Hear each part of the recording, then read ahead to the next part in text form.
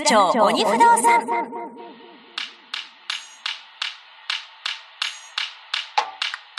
ここは有楽町にあるとある小さな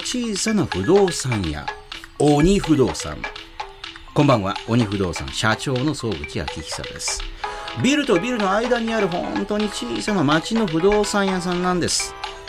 この鬼不動産にはおうち物件の相談のほか、そこから一歩踏み込んだお客様の生活やプライベートなお悩みもメールでどんどん届きまして、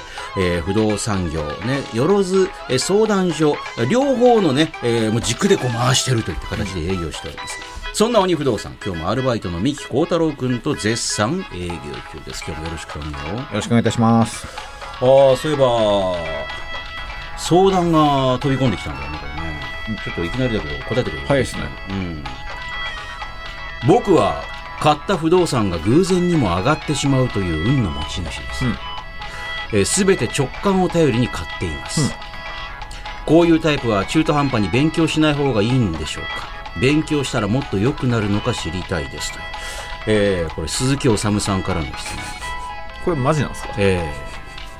この番組のリスナーで面白いっすねって言ってくれたんで。いやー、すごいな。鈴木治さん、鈴木治さんっていうのはもう基本的にも順風満帆ね、世間から見ても才能の塊みたいなね、どこに行っても成功するっていう、悩みあるんですかって。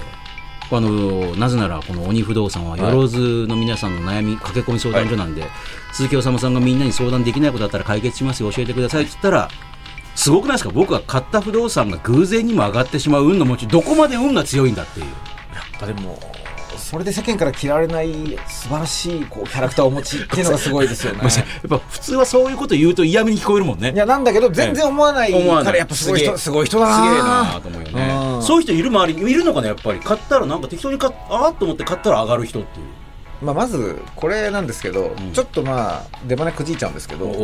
多分不動産買い出してまだ今10年ぐらいかな。分かんないな。これ分かんないな。いや、っていうのは要は安倍政権になって以降不動産って上がり続けてるんで、この10年って全員そうなので、アベノミクスだとかオリンピックだ。そうですね。でオリンピック終わった後も結局そんなに下がんなかった。コロナの金余りもありますから、結局ほらドーンって下がるって言われたら結局海外からね、日本の不動産今安いぞとかでまたガンガン買われてる。金利もね、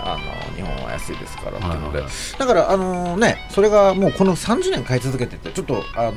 個人情報でもあるどんぐらいのどういうものを買われてるかっていうのはあれだと思うんですけど、でもそれなりの物件持ってらっしゃる可能性ありますよ。やっぱり持ってらっしゃる方なのでいいんじゃないのかっていうのはありますけど、だからね、変な人に騙されないことだけじゃないですか。要はマーケットはね良かったわけなんでだから基本的にはそんなに大暴落みたいなことはそんな今のところ起きてないから、この10年はね起きてないですから、少なくともね基本的にじわじわ上がってるぞっていう、そのさっきの騙されないようにとかってどうやって気をつけるんですか？いや、それはほら普通に変な業者にあれしちゃうとか、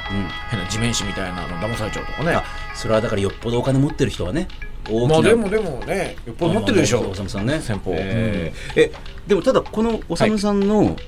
相談事は買ったらなんと上がっちゃったとね、直感で買ってんだけどやっぱりそういう不安があると、この先もこういう直感タイプでいっていいのか、中途半端に勉強しない方がいいのか、勉強したらもっと良くなるのか、それを教えてほしい。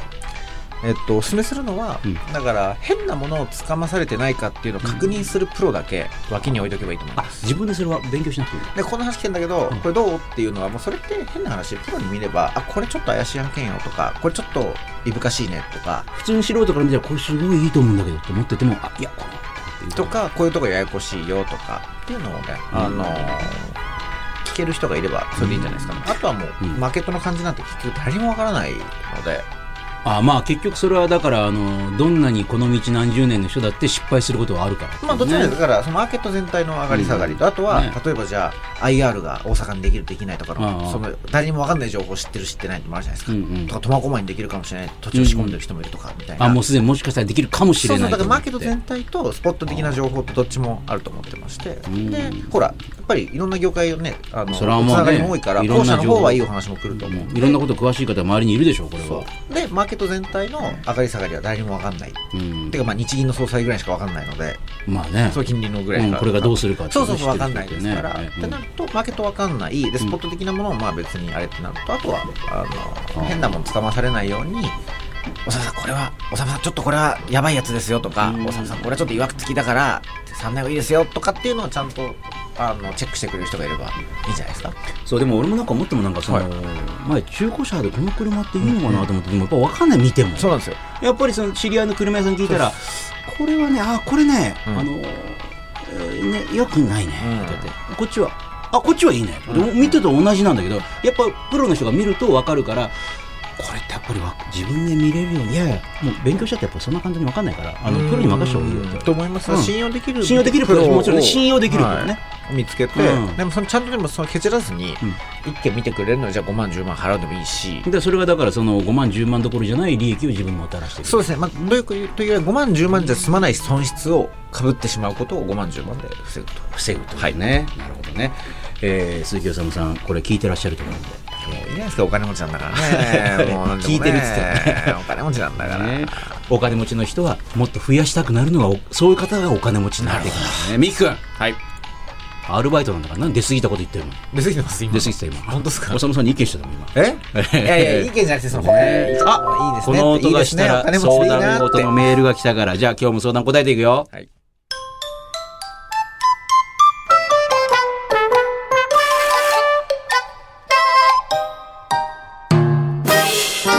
有楽町鬼不動産。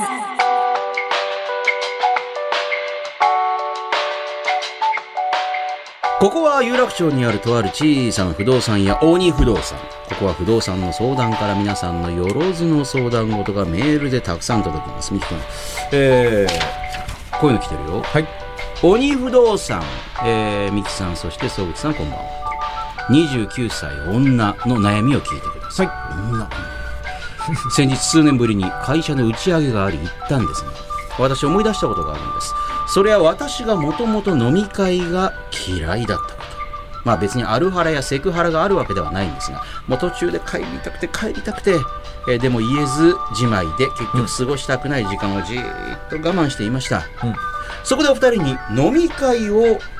うまく抜け出す時の正解があったら教えてほしいですと、だから別に絶対に行きたくないわけじゃないっていうね、顔を出すのは行きたくないんだけど、顔を出すのはまではしょうがないと思ってると。抜け出したいんだ。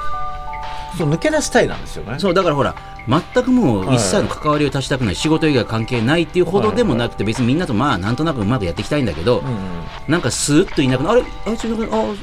いないかぐらいのほら、抜け出すのは体調不良って言えばいいんですけど、毎回、いや普通にだってそれ以外あんまないですからね。毎回体調不良ってなんか次の予定がでもいいんですけど、予定ってなんだよなんですか。だから僕は抜け出す以前ちょっとね、すいません、先方の質問に対してちょっと一個前提なんでなっちゃうんですけど、行かない方がよっぽどイメージ良くないですかって思っちゃうんですけどね。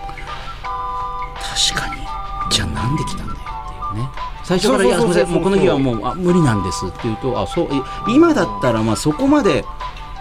昔私が最初に会社入った時とかは、行かないでおいっていう、先輩とかいたけど、そういう役割でいいじゃないですか。昔はね、いや昔はそれじゃ済まない感じが、なんかほらパワハラアルハラとか当たり前みたいな、革靴を脱いで革靴で頭ぶん殴ったりしてる人いましたね。でもそういう人は偉い人同士だったから別にパワハラじゃないってことだけど、余裕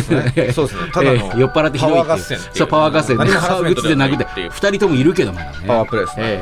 いやなんでね、でもこの方の目的次第じゃないですか。要はほらいやただね、29歳この女性は29歳で、もしくは総合職とかだとすると、これから先のキャリアをどういうふうにしていくのか、そうだ、偉くなりたいのかなりたくないのか、その可能性あるんだからね、年齢的にもね。偉くなりたくないならマジで行かなくていいじゃないですか。別にやめない程度になんとなくスーッてやっていくっていうね。偉くなりたくてもキャラ付けでなんかちょっとこうなんていうんですかね、グローバル感出すなんかそういうのよくわかんないですがをする女性もいるじゃないですか。飲まないと話せない話ってあるんですか。そういう今話してください。いや大体の人ってそのブランディング失敗してるんですけど、1割ぐらいの人ってそれがうまくワークして、なんかちょっとこううまくなんかこうキャラが作れてて、なんかみたいな人いるじゃないですか。だからそれやれる自信があるなら、それ帰国子女とかだったらそうかなと思うけど、そうしょうがねえ。でもなんかかぶれてるやつもいるじゃないですか。いやちょっと1年行ったぐらいでなんか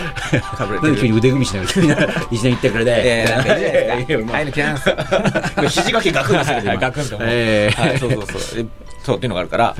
まあでもだから、偉くなりたくないならね、別にもう全然行かなくていいと思ってて。別に会社人生別にやめない感じでずっとこのままいければいい。ね。でもなんかこの感じだとどうなんでしょうね。いやでもちょっとキャリアのことも気にしてるっぽい雰囲気がちょっとあるけど。気にしてそうなのか。でもキャリア気にしてるんだとしたらでもつまんなそうに行くなら行かない方がどっちかっていいんじゃないですかね。どう思います？まあ確かに話にも全然入ってこなくてなんとなく退屈そうな顔してずっとスマホ見てるみたいな感じだといやなんだよみたいな感じになるから。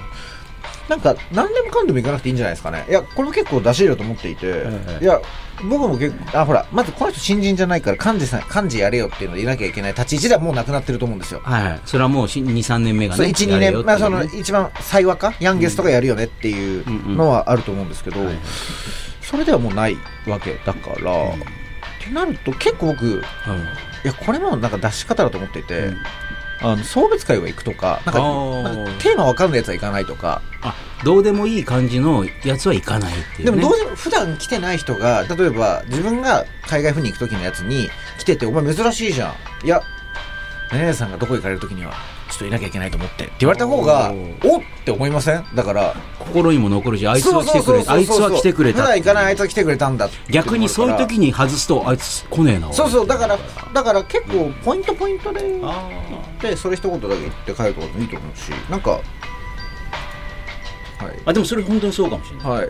それはただやっぱとにかくね今コロナがちょっと微妙に明けた的なね、5類になってってあるから、飲みたいライダーの方々がもうバイクブンブン貸してるから、行くぞ行くぞ行くぞーってなってるから、それ行かなくていいんじゃないですかね。飲みたいライダーの人って別に飲みたいライダー同士で飲みたいじゃないですか。そうライダーツーリング行けばいいだから行ってらっしゃいっていう。だか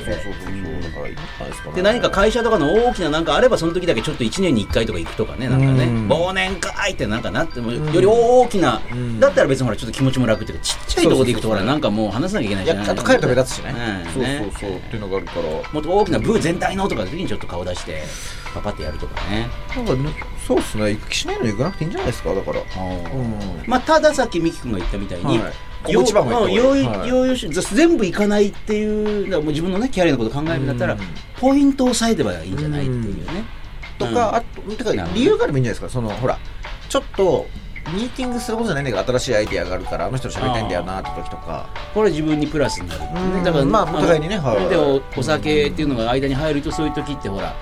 さっき話せない話があるんですかだったけど、そういうの若干あったりする、話しやすくなるっていうね。思いますけどね。何も考えず行って毎回嫌な気持ちになってるのはバカみたいなの、多分それは出し入れしていいんじゃないですかね。出し入れね。ありがとう。すみません、大した話できずすみません。こんな相談ができております。鬼不動産様こんばんは。社会人5年目に突入した27歳の会社員女性です。先日私は引っ越しをしました。私の業務もコロナ禍でリモートワークが増え、このワークスタイルがこのまま続くことになりそうなので、55平米の 1LDK とこれまでよりかなり広い部屋に、引っ越しました。そこで古い家電も一新したくなり、これからいろいろと揃えていく予定です。そこで鬼不動産のお二人が実際に買ったこれは便利という家電のおすすめをぜひ教えてください。よろしくお願いします。面白いねこれは。急に家電のおすすめ来たね。そんな家電好きなんですか。なんかめっちゃテンション上がってるじゃないですか。いやなんかほら今までほら家電かって意味でね。そうですね。家電のおすすめ。今まではね不動産もしくはこういう人間関係とかだったから。でもね引っ越したわけだからやっぱそういったことも高級不動産はサポートになったりから全部一括でやるとこちらもね、いろいろねこう見入りもあるかも、キックバックもあるからね。キックバックあるからどうかなこれは。一人暮らし長いんだもんね。長いっすね。もう10年以上っすね。でもあれですか、なんかあります？これは便利。ただ便利なのかもしくは便利とかじゃないけど買ってよかったなとかあるじゃん。だってなんかあります？ベストバイ。いやだったら私ほら低温調理器っていうのが出始めた時に出始めた時になんかアメリカからのニュースこんなのがあるぞって聞いてと思ってで一番最初の本当に出始めのやつをなんかアメリカかなんか輸入して、まあ、買ってみたんだけど家族からは大反発で、なんでですか？こんな金属の棒みたいなのがなんか、鍋にボンってね、しかも当時やっぱ3万円近くしたから、結構しますね、2万円今ほら安くなってきたけど、いろんなとこ出してて、やっぱ大体そういうもんじゃないだって、同じ原理でやってるから、アノーバーっていうので買ったんだけど、一番最初に出してたらでしかも全部英語で、アプリも英語だったんだけど、アプリで制御するって、嫁もこんな棒みたいな鍋に2万円以上で3万円バカじゃないのみたいな、温度もね肌でいけないし、でもやってみたらなんか面白いってなって、何やってたんですか？いやローストビーフとかステーキとかね、分厚い肉とか、やりすぎない、あとまあ白身魚とかも煮えるしたりとか、面白いじゃんこれなんて言ってたら、あっという間になんかいつの間にかほらみんなが、そうですね、割とスタンダードになりましたよね。いわゆる家電とかを紹介する物雑誌とかでも低温調理器って普通になったけど、これは確かにまあ面白かった。もう今逆に飽きちゃったけど、みんながやるようになって、これね、まあでもね、でもこういうの一人暮らしとかだとそういうのを買ってみると、ほらなんか面白いかもしれない。一人暮らしが面白くなるじゃん、なんかちょっとしたものが。そうですね。日常生活が、まあだから便利とは違うけど、そうだから上質豊かな暮らし、そうそうそう、豊かな暮らし系はね、そう一人でだって燻製してもいいし、そう燻製もね。まあでも料理系になっちゃいますよね、豊かな暮らし系はどうしてもね。なんかやっぱりちょっと贅沢できる、ディフューザーとかそういうなんかまあ空間系か料理系ですよね。でも便利で言うとね、ほら、まあ、上質か時短かみたいなとこあるじゃないですか、家電って。まあアンドはですけど、まあ時短だったらほら本当に自動でほら攪拌してくれて料理作ってくれるやつとかあるじゃない。そうですね。まあそういうのも買ってみてもいいかもしれない。面白くなるとか洗濯掃除系ですけどね。まあでもまああれはめっちゃ良かったですけどね。最初に1リットルぐらいもう洗剤入れとくと勝手にやってくれるやつ。自動投入、ね、自動投入めっちゃいいっすよね。自動投入買ってみたらあれ便利でいいな。あれやばいっすよね、垂れないし毎回やらなくていいから。そう、最近だとなんか食器洗い機、あれも結構自動投入とかになってきたから、それはね値段が少し上がるけど、なんか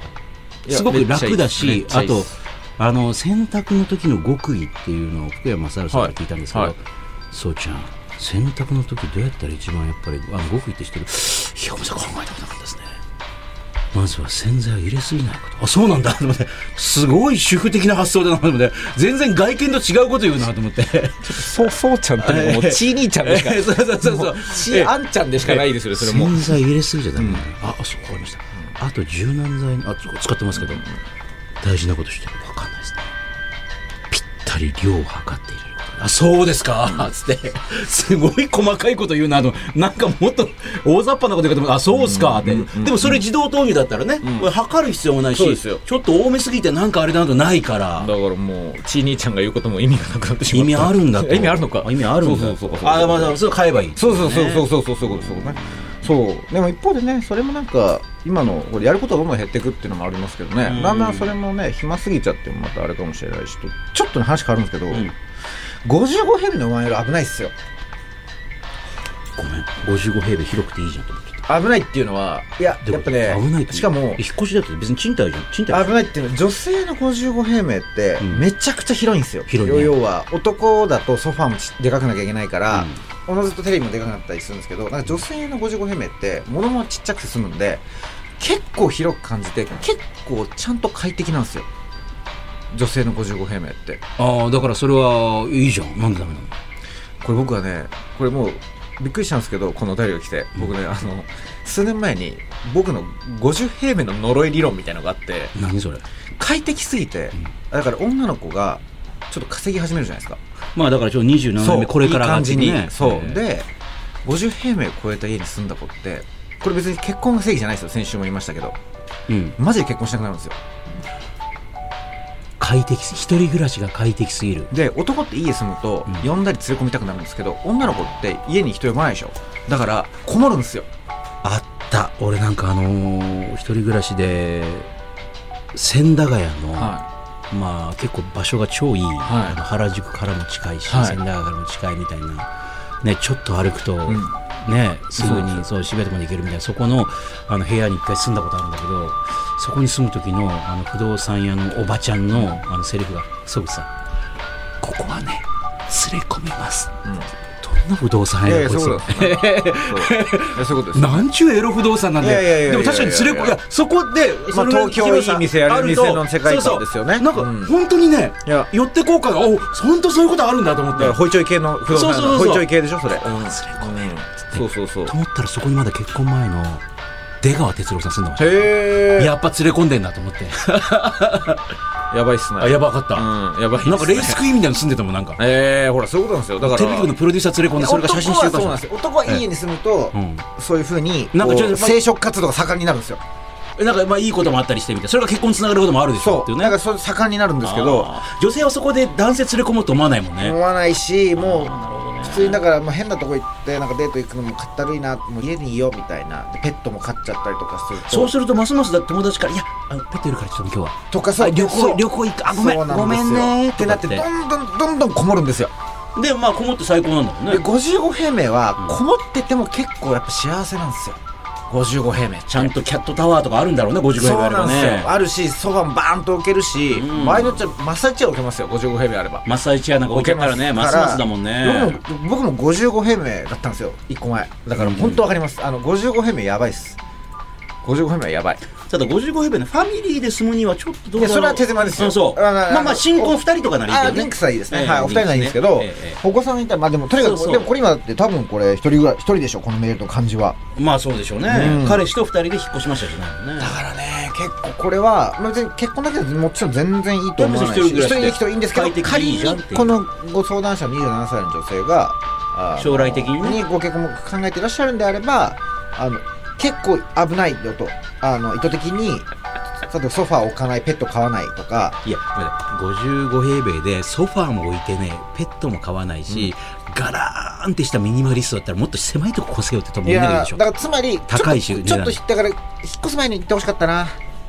遅かったなこれ、鬼不動産に言うのが。そうですね。55平米と、もう少し都心ですけどももうちょっと狭いところとかどっちがいいですかっつったらと思うんですよね。もうちょっと狭くて、まあこれぐらいでもいいかぐらいの方がまだいいと。そうだから本当にだから周りのしかも周りもちょっとご飯美味しいところとかだといいですよね。だからそれこそね千駄ヶ谷とかって結構もう夜ガランとしちゃうからご飯食べるとこないですけど、もっとこう10番とかでパッと出かけようかなと思うようなエリアだったら多分55平米でも出かけるんですけど、もしくはなんかちょっと三茶の方とか、そうちょっと出て食べようかなって思うモチベーションが湧くところがあるんですけど、だんだんね多分50はウーバーイーツしてとかなんか冷凍したもの食べてとかになってくるんで、まあもしくはさっきのほら家電で我々が提案したようなもう沼ですよ。沼調理家電を買いまくると、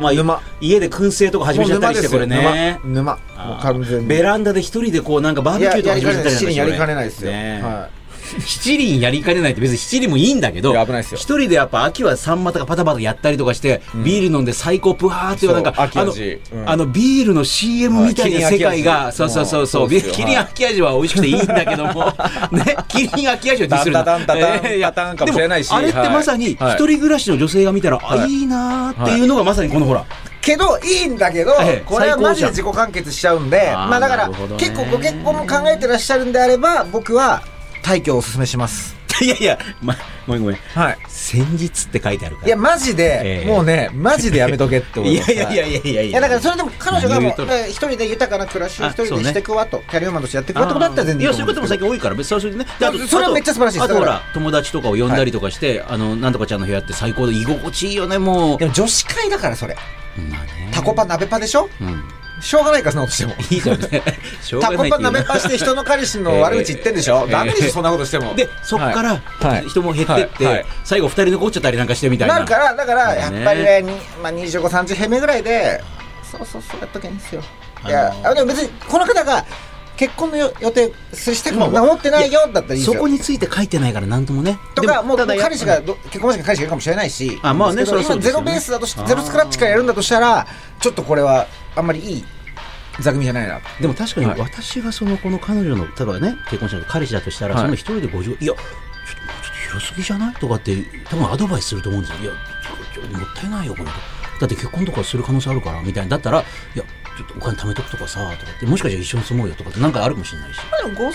ってそのまま2人ならいけるじゃないですか。だったらねそうするとかね。だったらねいいんですけど、だからちょっとね前提次第ですけどすみません。もし彼女がゼロスクラッチの状態でかつ結婚もしたいなと思ってる場合鑑みてちょっとね申し上げましたけどね。まあ一言やっぱり部屋を決める前に相談してほしかった。そうですね。秋味っすね、完全にこれは。秋味っすね。秋味はいいだろ3枚で秋味飲もうよね。そうですね。ちょっと時期違うけどね。そうですね。秋味飲みに行きましょう、僕らも。はい。嫌だろ来られたらでこの部屋やっぱ広すぎだよねとかって言われるやつ来たくないだろそんなで勝手に低温調理やり始めるロストビーフとかこれ焼いててよしみきくん、はい、今日の相談この辺にしようか、はい、また次回もあなたからのいろいろな相談をお待ちしております、はい、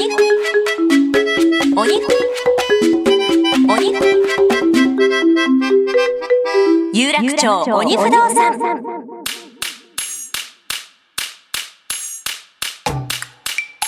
いやーみきくん今日もお疲れ様。お疲れ様です、いろんな相談来たけれどね。いやーでもなんかやっぱりあっと思ったのはなんかこっちはほら家電の話ばっかりしようと思ったら急にその55平米 1LDK、独身女性借りると居心地よすぎてずっとそのまま一人で、いてもいいかなと思いがち説っていう。まあ幸せなことなんですけどね。ねえだからその幸せだけどもほらそのいろんな裏側が見えてくるって面白いね。まあそうですねやっぱり。でも結構ね広いですからね55はね、まあね55平米でしかも 1LDK だもんね、部屋がいくつかあるわけじゃないもんね。そうですね。しかも配分次第でねそのほら多分 LDK15 畳寝室7畳みたいなのかほら10畳みたいなのもありますけどやっぱ LDK に振ってれば振ってるほど快適になっちゃうんで。そこにダイニングテーブルを置く置かないとね、まあ、ソファーとかだけにする。でも家でお仕事されるでしょうからダイニングテーブル兼デスクみたいな状況にされるかなと思いますし。じゃあソファーはどこに置く？ソファーはもちろん LDK です。 LDK に置いちゃうんだ。テレビもテレビももう一個寝室にしちゃう。いや全然大丈夫ですよ。だから15畳あればちっちゃめダイニングと L 字ソファーとねテレビ台ぐらいは置けますね。でそこにちゃんとキッチンでしっかりキッチンもしかしたらアイランドキッチンとかある。いや55平米のキッチンでちゃんとしてるでしょうからねある程度ね。家賃いくらぐらいなの？まあそれは場所によります。だってね場所書いてくださってないから。東京なのかどうかも分からない。都内だったら相当高いだろうこれ。まあ、都内って言ってもピンキリでございますけど、まあ、そうですか。もう都心も都心だったらね55平米だったらもう場合によっちゃね50万したとこもありますし。うわまあそのグレードとかいろんなこともあるだろう。もちろん。まあ、この番組ではより具体的な相談内容を書いてくれた方がよりねミキ君も含めて答えやすくなるし。そうですね。あともう決定的になった前にいろいろ相談してくれれば。そうですね。物件ねとかはねまあね引っ越しされていい気持ちなんでしょうからね。新しいカーテンね素晴らしいじゃないですか。新しいカーテン素晴らしいじゃないですかっていうこれこそ本当にどうでもいい話をしてるおもうこんな時間だミキ君そろそろ締めようかね。お疲れ様。お疲れ様です。また来週もよろしくね。お願いします。